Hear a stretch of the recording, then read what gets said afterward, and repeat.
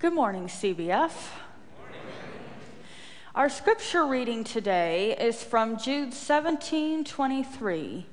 Please follow along with me if you can. But you must remember, beloved, the predictions of the apostles of our Lord Jesus Christ. They said to you, in the last time, there will be scoffers following their own ungodly passions. It is these who cause divisions, worldly people devoid of the Spirit. But you, beloved, building yourselves up in your most holy faith and praying in the Holy Spirit, keep yourselves in the love of God, waiting for the mercy of our Lord Jesus Christ that leads to eternal life. And have mercy on those who doubt. Save others by snatching them out of the fire. To others, show mercy with fear, hating even the garment stained by the flesh. This is the word of the Lord.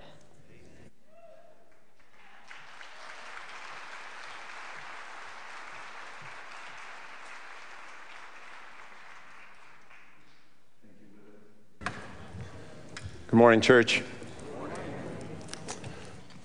What a pleasure to be here with you this morning, to be able to open the Word and study together.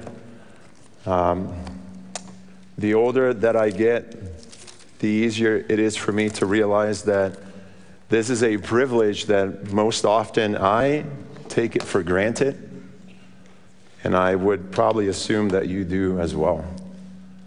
So let's pray together and ask the Lord to bless our time here this morning. Ask him to teach us to obey his word. Father, we're so grateful for who you are. We pray that this morning, Father, that you would remove me from up here, that you would move away all the distractions and perhaps the pain, the suffering. Father, I pray that you would grant us the ability to be spiritually led this morning, that we would find forgiveness and repentance and restoration and reconciliation.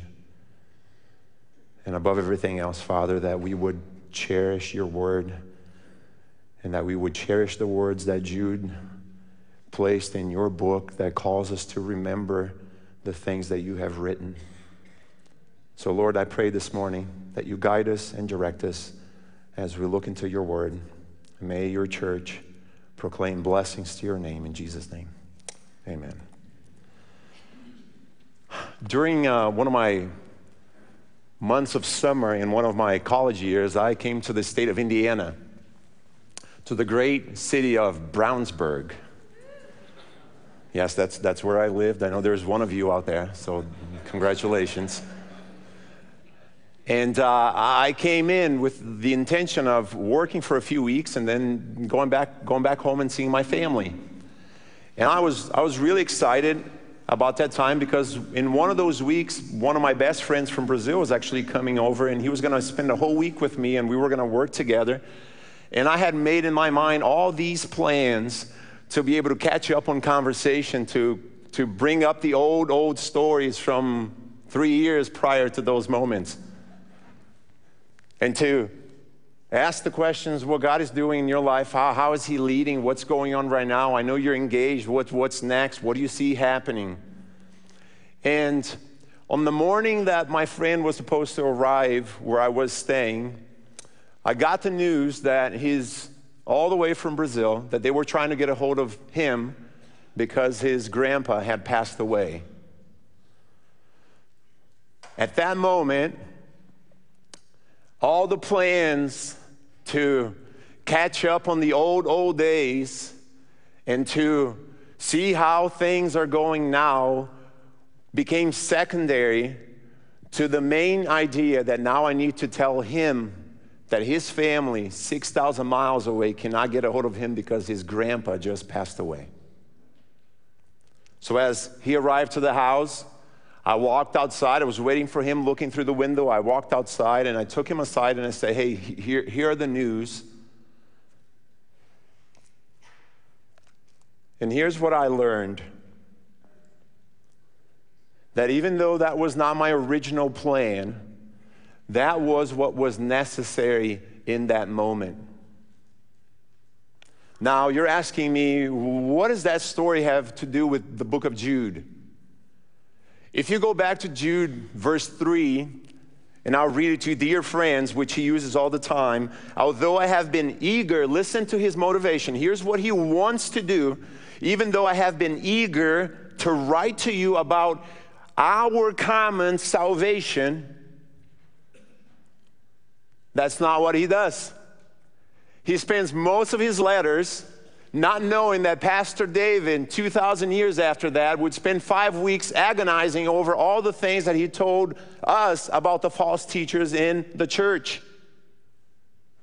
His desire was, just like mine, to do something completely different, and then the necessity of the moment caused him to actually write something that was completely off the topic that he had in mind, which his intentions were not the same as the letter he's writing to.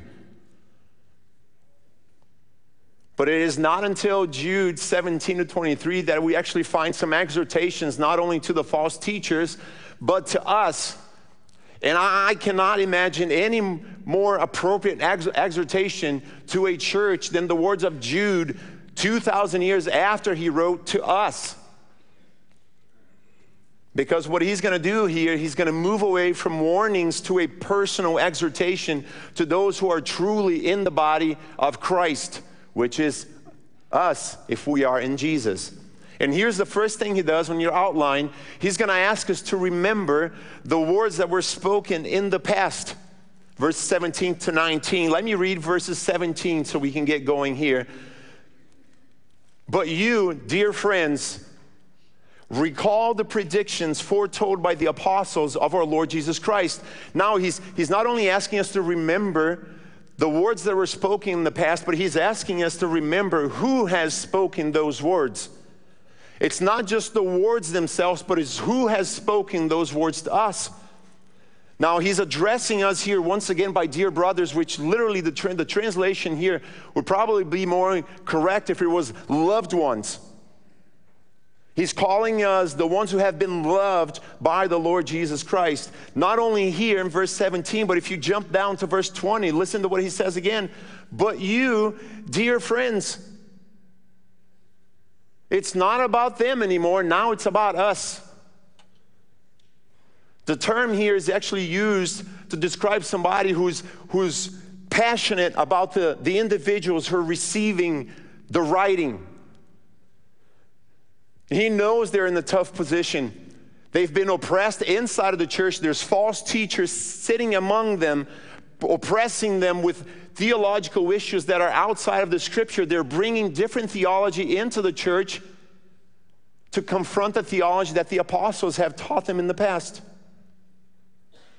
So Jude decides to challenge them with an exhortation here and commands them to remember the words that have been written to them.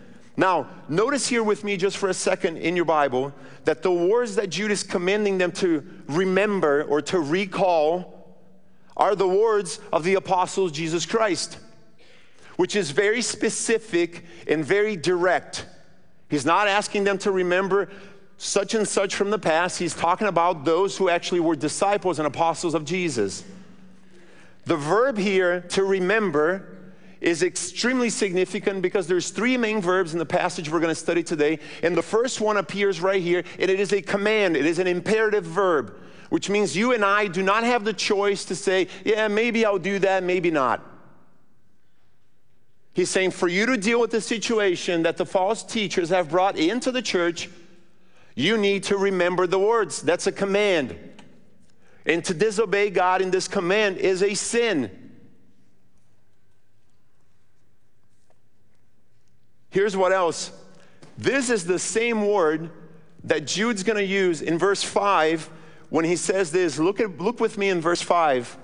Now, I desire, and here's his desire, I desire to remind you or to make you remember, to make you recall. And what is that?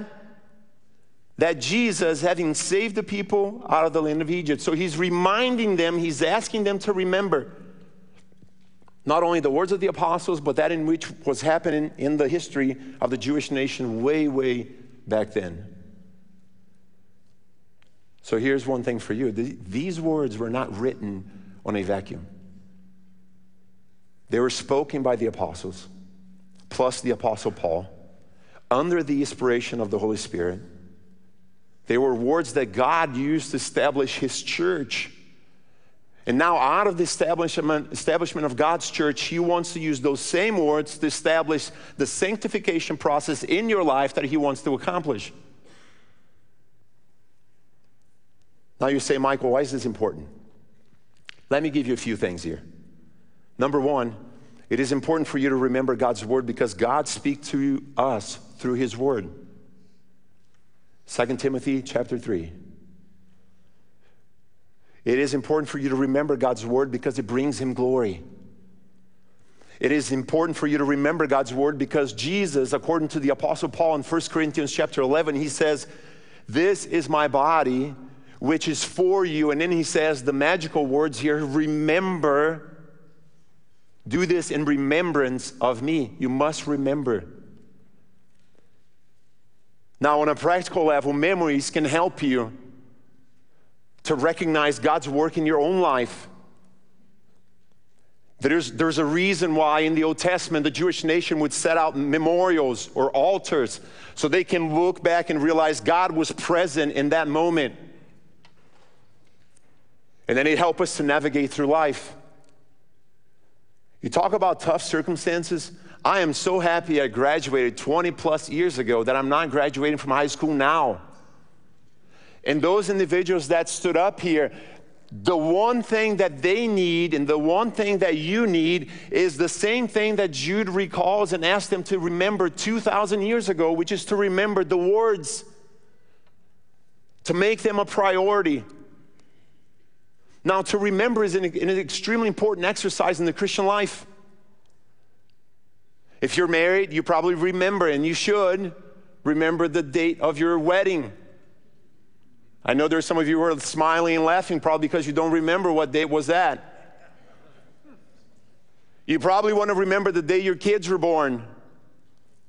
You need to remember perhaps the day when you became a believer, when you put your faith in him, when your life was transformed.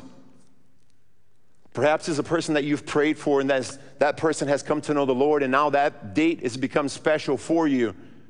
Those are memorials that God allows us to have in our own lives in a practical way so we can remember his work along the way. And so to recall here is not only to remember this, but also to actually put our lives into a position where we can actually be transformed and shaped by the words of God himself. And as God shapes us through his word, we will contend for the faith, which is exactly what Jude calls us to do. Now, here's the thing. You must not only remember the words, but you need to remember what the message is communicated in verse 18 and 19. Here's what it says. For they said to you, at the end of time, there will come scoffers, propelled by their own ungodly desires. These people are divisive, worldly, and devoid of spirit. Now, none of those characteristics are characteristics that you should strive to have somebody else describing you for. Devoid of spirit, worldly, divisive. But when it comes to the words at the end of time here, which is the first words that he says in verse 18, Jude is most likely quoting from Peter in 2 Peter chapter 3. The phrase here at the end of time is probably a reference between Christ's first coming and his second coming, and we know that after Jesus' second coming, he will actually rule directly, and we've talked about this in the past, over humankind from the earth during the millennial period, and then in the new heavens and a new earth in the future. Now, Judah makes it clear here that these words were not intended for a far-off generation, which means that those words were not just intended to them, but they're intended to us. And how do we know this? Because he says this, listen to verse 18 again. For they said to you, the apostles back here, they said those words to you. And now, CBF, those words are being spoken to you. Because the Word of God is alive. It can transform lives 2,000 years ago and now in our Westfield, Carmel, Fisher, Zionsville area. He's not bound by time or space. And then he moves to the identity of those individuals that I just touched on. He has already given us a description of some of those identities and some of those characteristics. And now let me read some of them to you. Jude says that they changed God's word into a license for immorality. Now listen to this and ask yourself the question, is this being spoken about me? Verse 4, it says that they changed God's grace into a license for immorality. Verse 4 as well, they deny the deity of Jesus. Verse 8, they disregard the human body. Verse 8 and 9, they reject God's authority and slander the content of God's word. Verse 10, they have no reasoning. Verse 16, they're grumblers and fault finders. Is that you? Is that me? And then, if that's not enough, he goes on to add a list of things here. And the first thing he says is, they are scoffers, verse 18, which means scoffers in the Hebrew text literally mean the person who despises religion and the morality based on it. They're not only immoral individuals, they reject all kinds of relationship with God, and those are the people that have infiltrated the church. The scoffer here is not an atheist, yet he does not believe that God will judge. Listen, they're in the church. They might believe something about God. They're not calling themselves atheists, but they do not believe that God will judge at least them for the things that they have done. And interestingly enough, that's the same picture that Peter paints in 2 Peter chapter 3. So this is who they are. They're scoffers. But here's what motivates them. Jude says that they're propelled by their own desires. Now, I enjoy meat. Thank you. That wasn't even supposed to be funny, but thank you. I enjoy meat. I grew up in southern Brazil, and if you ever gone downtown or any other area in this country that has a Brazilian barbecue place, those places come from the area where I grew up. So we're really proud about the way we cook our meat in open fire. I'm not as good as my dad, but my family thinks it's the best meat in the world, so I'm okay with it because they don't understand the history behind. So if they ate somebody else's barbecue, they will realize that mine really stinks.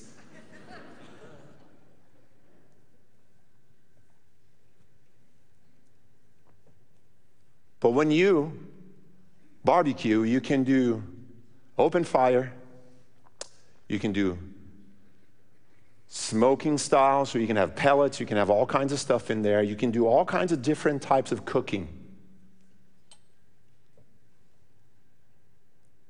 But what motivates me is my passion for the end result. And what Jude is saying here is that what motivates them is not the end result that God wants for them, but the end result that the ungodly desires in their own hearts are bringing forth. And I'm going to tell you that that is a very dangerous place for you to be. This is what motivates them. Not only that, what characterizes them is that they're divisive. Their attitude and passion are characterized by instigating divisions between brothers and sisters. We are called to be unified, and those individuals want nothing to do with unification. They are worldly, which means that's what they follow. They follow the pattern established in this world, not the pattern established by God. And they are devoid of the Spirit, which literally means they are physically alive and they're spiritually dead because God is not part of their lives and the Spirit has not brought them back from the dead into a spiritual condition. So if Jude was writing to us, CBF, you would find these individuals sitting right next to you.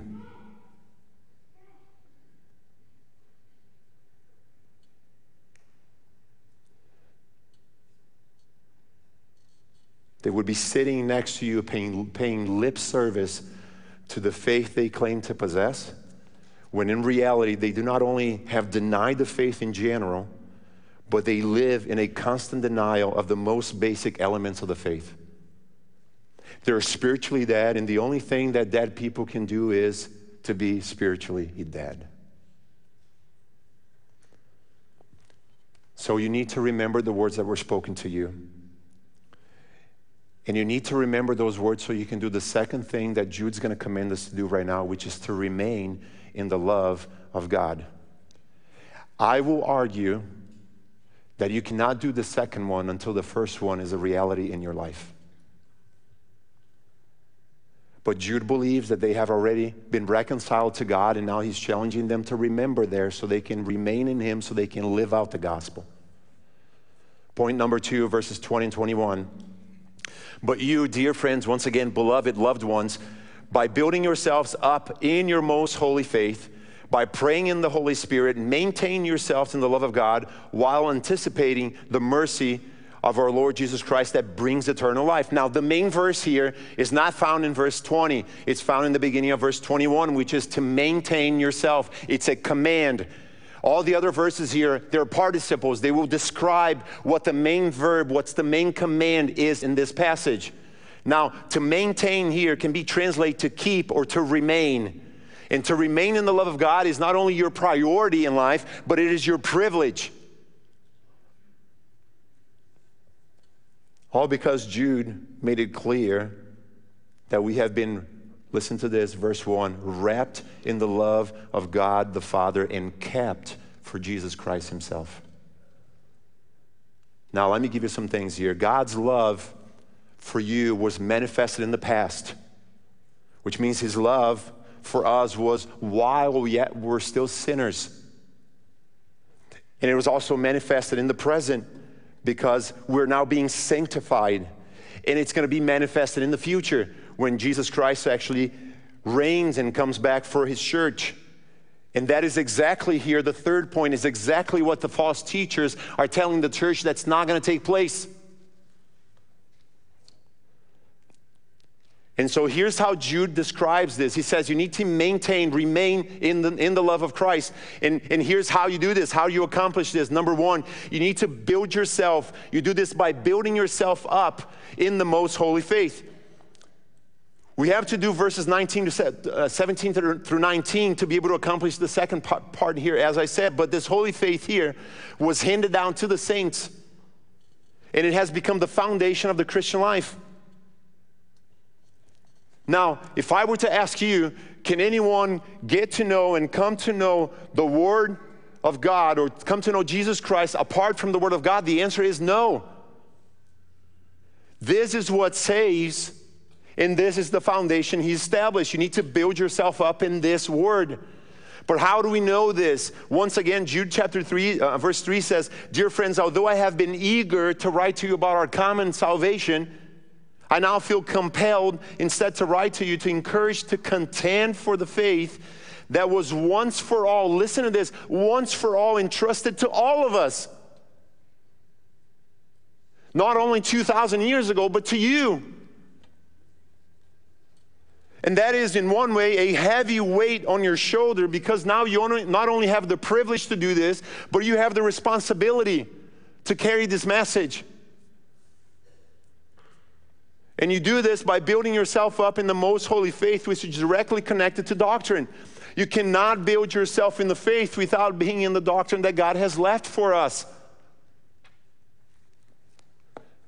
Because if you could, then you can go online and find any resources that have nothing to do with the gospel, and you can build yourself in the faith, but it is not the faith that God wants for you. It is like my wife has a love note for me on the refrigerator, but let's say she comes home and she finds amazing magazines. She finds amazing magazines at the library, and she takes a few pieces of them and she puts in the refrigerator. Now she thinks that those love notes are more important than mine. You would think, man, that's never going to happen, but we do that because we rotate and switch our desire that God has for us to be in love with Him as a father or daughter, as a son or daughter to the most holy God, for the things that the world has to offer.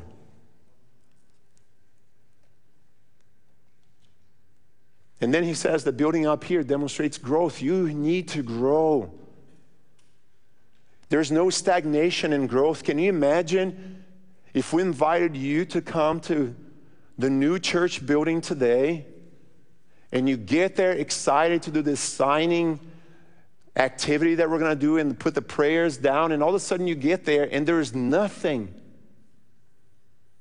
The building looks the same as it did 3 years ago.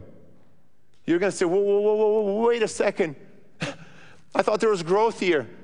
I thought the building was being built up. No, I'm sorry, we're stagnant. You would say what's the result here? Well, the result is we're just stagnant. And God doesn't want that for you on a spiritual level. You're called to grow. And it's either going to grow things from God or it's going to grow things from the world. You don't have any other option. And that's why I said I do not envy, even though I wish I had a 20-year-old or 18-year-old body. I do not envy the situation and the challenge that those students will face through as they leave home to go to college. But students and you, grandparents, parents, children, you need to remember the Word of God and you need to remain in His love. I believe it was Jesus who says you need to abide in me. So the question becomes, how building ourselves up help us to remain in the love of God? We're called to press on towards the goal, which is to become not only holy, but to imitate His Son. Faith is built by spiritual steps which are anchored in God's Word. And these are the steps that will help you to remain in Him and to understand the love that He has for you.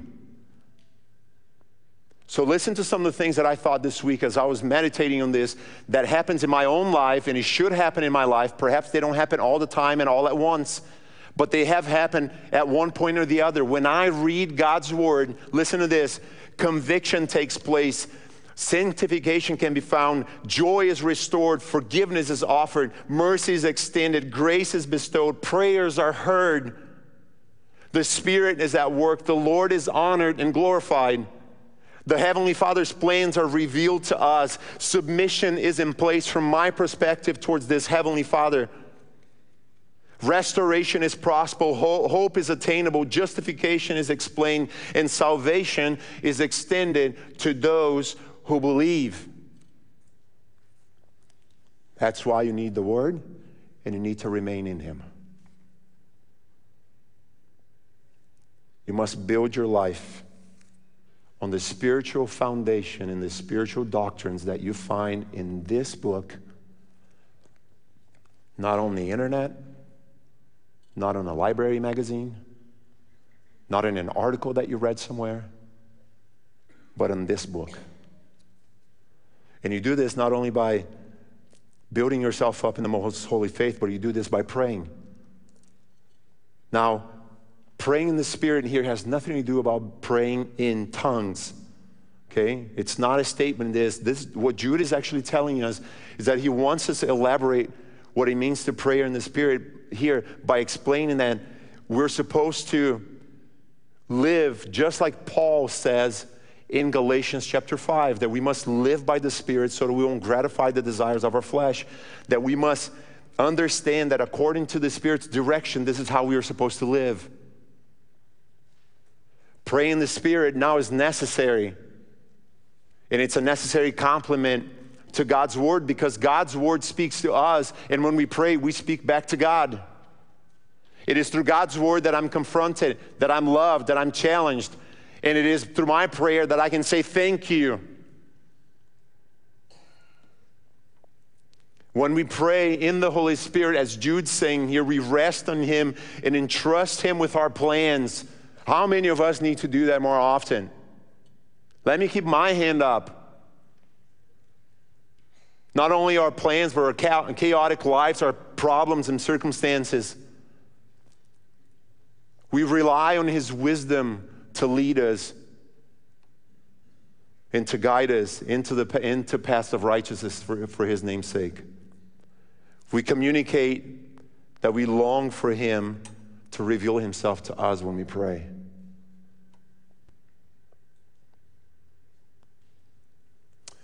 Now, if your house is like mine and you live in an older home, you realize that sometimes you have a lot of remodeling projects to do that you didn't expect. If you're like me, you enjoy those challenges because you enjoy building things with your hands and fixing things. But you know what? If you're like me, most likely, as you start a project or you're halfway through or even before, you're going to realize that you do not have all the tools that you need to accomplish the task. So Lowe's and Home Depot becomes your best friend for those weeks that you're diving into this project. And not only those two places, but the gas stations along the way, because you're going there back and forth. We laugh about this, but here's the thing. We believe that in life, in our spiritual walk, God has done the same thing for us, that He has not given us everything that we need for life and godliness. Therefore, we need some other help from some other resource outside of God Himself. So we go to the Lowe's of the worldly moments, and to the Home Depots, and to the Shell gas stations to try to find the tools that we need to accomplish the job, when God has says, I have given you everything. And let me tell you what one of those tools are, and this is always 100% an object that brings, are you ready for this? That makes us feel that we're not doing a good job, and that is the subject of prayer. Because none of us will ever be able to say, I have prayed enough. So if you're like me and you haven't done that enough, you need to go to the one who is able to answer and to hear your prayers. And you need to pray in the Spirit. Now, here's the last thing that he is going to tell us how to remain in this love. He says we need to anticipate the mercy of our Lord Jesus Christ in verse 21.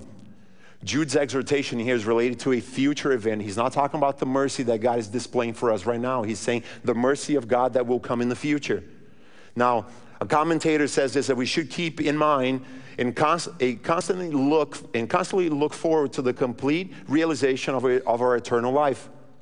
This will be the greatest manifestation of Jesus Christ's mercy to us, the believers.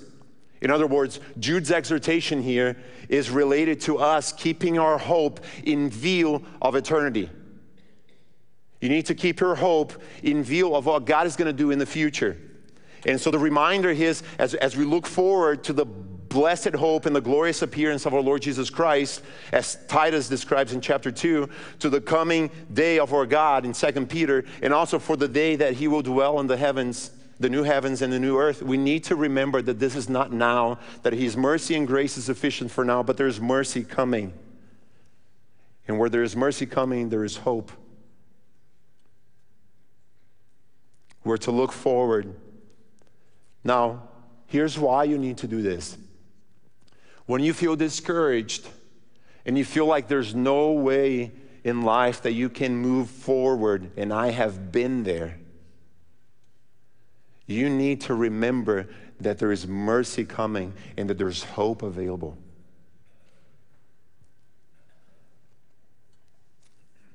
Now think about this. I know you are a very godly church.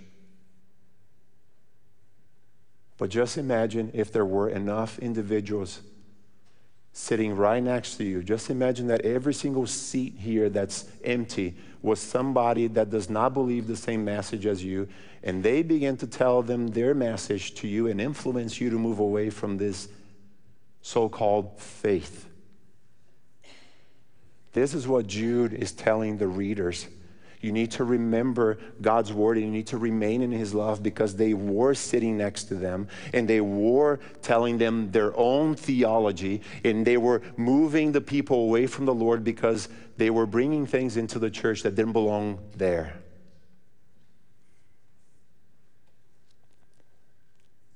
Now, here's Jude's final exhortation to us. And it is not directly related to us being sanctified, like remembering his word and remaining in his love, but it is directed towards those who are in danger.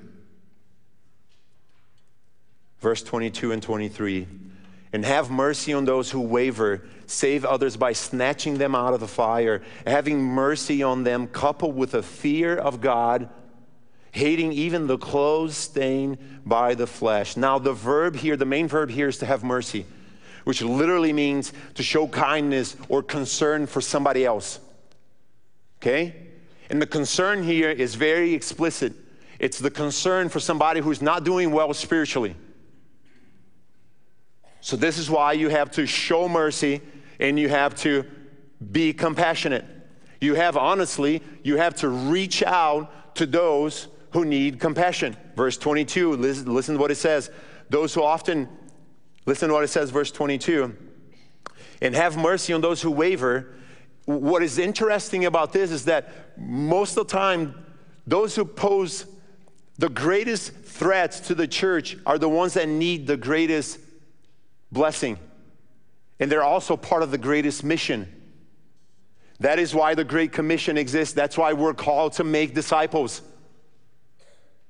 You need to reach out, and according to Jude, these individuals here, look at the description here, they're doubting or wavering in their faith. They're believing that God's message may not be true because of the library magazine comment section here that's been influencing them. That is one of the reasons why I ask you, and I will continue to do so, for you to pray for the students. I do not want to know that 80% of our students here, which is like the national statistic in this country, that 80% of our students, when they leave high school to go to college, they have been in the faith. We need to reach out to those who are wavering. The individuals here who are not able to make a distinction between God's message and the message that the world has offered them. They need discernment. It's too many voices out there competing for their attention, robbing them for their dreams, enticing them with pleasures, and tricking them to believe that the world has something to offer way better and far better than what God has for them. Those are all lies. And if you go back to Genesis chapter 3, you will remember that in there's a massive question that was asked. Did God really say these things? That very same lie is the lie that's being told today, and it's the lie that was being told 2,000 years ago when Jude was writing this. Did God really say he's coming back?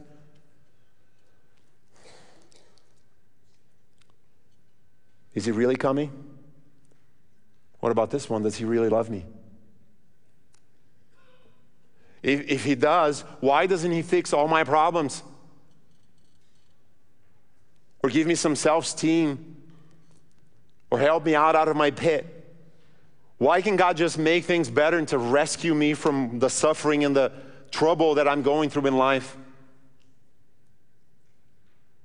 Church, compassion is not an option. It's mandatory. And so Jude offers us a solution here. Have mercy on those struggling between truth and error.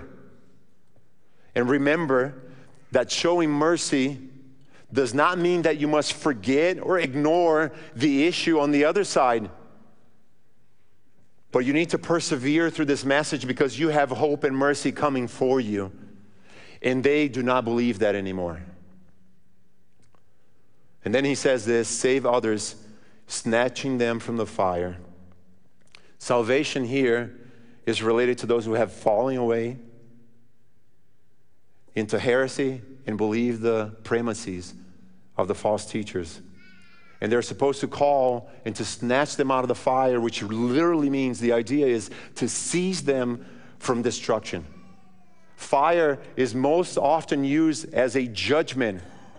And so what Jude is saying, before judgment happens, you need to snatch them out of that position and bring them out here because you have the hope.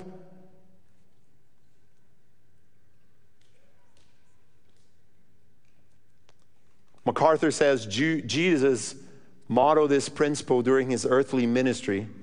To those who are confused, listen to this, unsure and filled with doubts, he patiently and gently presented them with the gospel. But to those who committed false teaching, such as the scribes and the Pharisees, he bluntly warned them of the gravity of their lost condition. Mercy here should be coupled with fear. He says, on others, coupled with fear of God, hating even the clothes stained by the flesh, verse 23. Now, when reaching out into situations like this one, we must be cautious. You need to be cautious. And the reason why you need to be cautious is because it is danger. It is dangerous on the other side. When I was in seminary, one of the things that I enjoyed to do was to do evangelism. So sometimes we would go out and do some evangelism, and that was always great, not because it made me feel better, because I knew that that was a necessity. And then I read a story about a guy who was in seminary, and he went to New York City to evangelize, and he began to look at life, the way life was being displayed in there, especially at nighttime when people are on the streets doing things that they should not be doing. He ended up going back home multiple times, praying about this, and all of a sudden curiosity began too big for him that he began to research what they were doing, and he got so hooked into that situation that pornography and drugs ended up destroying his life. Now, great intentions, really bad results.